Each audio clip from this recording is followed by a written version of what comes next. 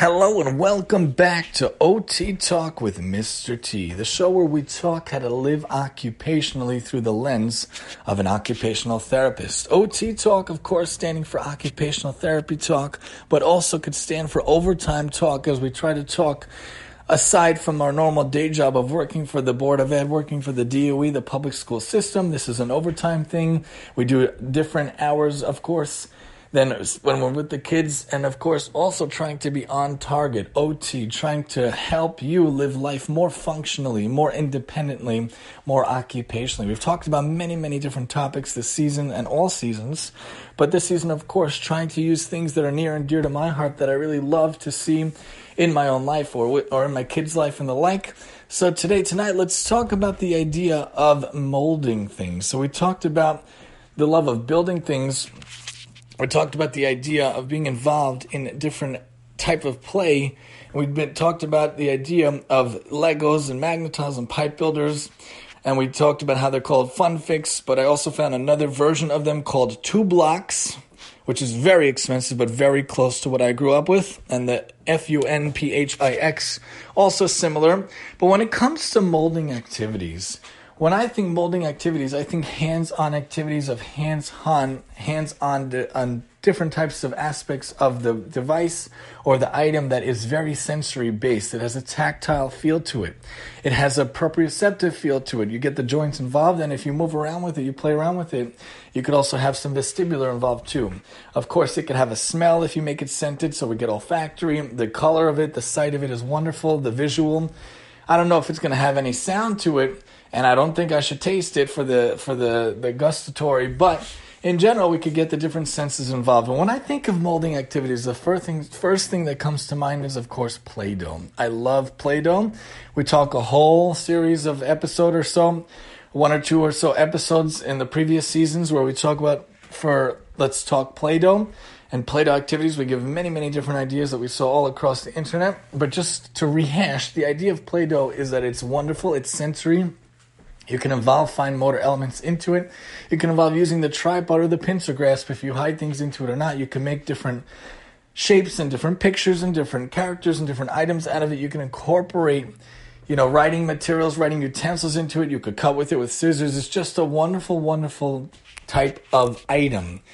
Play-Doh has such a nice consistency and texture, but remember, if you don't close it, you don't cover it, you don't canister it and put the cover on, it will dry out, it will harden, and it will be lost. I myself don't let my own kids use it in the house, but if they have it in school, I'd love for them to use it. In general, they have used it and they do like it. It's just, it ends up being a whole balagan, we call it in Hebrew. It ends up being a whole situation in the house, destroys the house, it gets dirty and stuck in the wall, stuck in the floor. But for everyone else, I highly recommend it. And maybe when we're at a better stage that they can use it without destroying it, we'll introduce it again. So Play-Doh itself is wonderful. But also, there's something called Model Magic, Crayola Model Magic, which I like a lot. It's kind of a mix between Play-Doh and like clay and pottery. It's kind of in the middle. It's a very cool texture. It's a little bit foamy, but a little bit Play-Doh-y. I can't really fully describe it. You have to look it up. Crayola Model Magic. You could find it on Amazon and different places. It's very cool. You can make different shapes, different items out of it. Very good to always have hands-on play. I'm always a huge fan of hands-on play. Play is the main occupation of a child's life, but even for middle school, even for high school, even for above and beyond, and whatever age we're at, it's always good to play. It's always good to use these items. I myself, a couple of weeks ago, had a wonderful date night with my wife. We found this amazing thing. Really, my wife found this amazing thing where basically it's pottery or clay.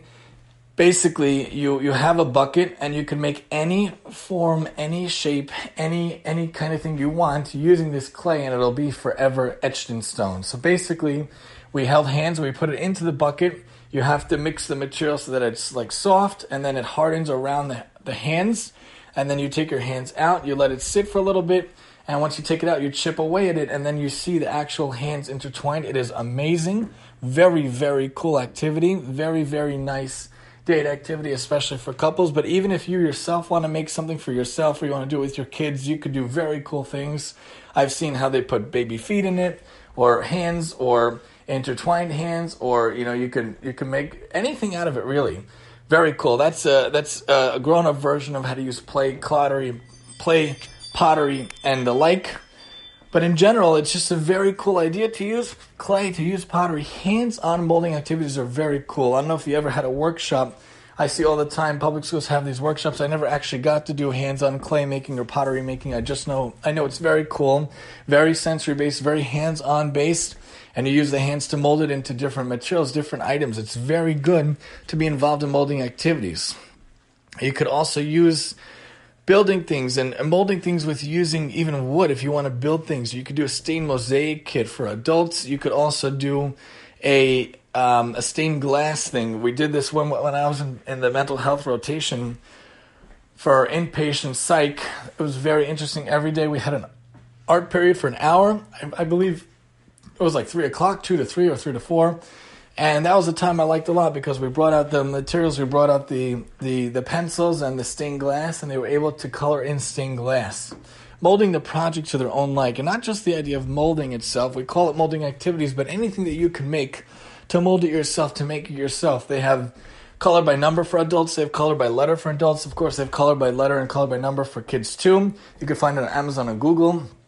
Coloring, drawing, journaling, molding your thoughts, molding your ideas, molding your drawings onto paper or into different items like clay, pottery, or mosaic, or tile, or stained glass, or using model magic, or using Play-Doh, or even slime or silly putty. These are all good things to work with, to be hands-on, and it gives such a wonderful experience, provided you don't mind the sliminess of it. There's also oobleck, and there's also slime that kids make in class or people can make. There's also home-based versions. I made something called the flow black. I couldn't figure out how to make the oobleck one year in the summer, so I made it out of flour and water. Very interesting consistency, but also a molding activity. You can make, shaving cream into different things using a balloon or using a surface. There are many ways to do things, but for the love of molding activities, for the love of hands-on activities, I can't emphasize enough how wonderful hands-on activities are. Molding activities, writing, drawing, and the like.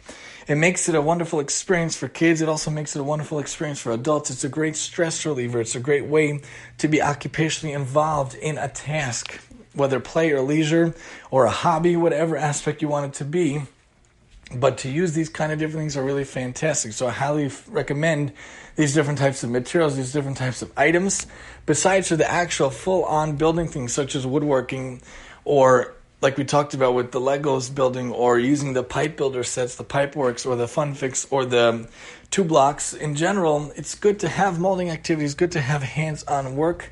For us to be hands-on is really the best way, in my opinion, for play, for leisure, for involving ourselves with our kids, with ourselves, with friends, family, and the like. It's a really cool activity to do so. Even painting, even decorating. We did paint night over the years. We had one for my birthday for my wife. One year we did that as a party. Another, and different years when we went away for Passover, there was a date, an idea where we could mold the picture and follow along to the steps, like using a canvas. Also very cool. Anytime we can involve the painting or different aspects of molding things, for the love of molding activities, it's a wonderful way to involve the senses, to involve the fine motor, to involve yourself in a really cool play leisure activity, and it'll make the activity a wonderful way to spend in an occupational way. Give yourselves and your kids an independent, fun type of activity and a functional type of activity to enhance your days throughout your life. Join us next time as we keep talking different aspects of For the Love of series here on OT Talk with Mr. T, and I'm your host, Mr. T.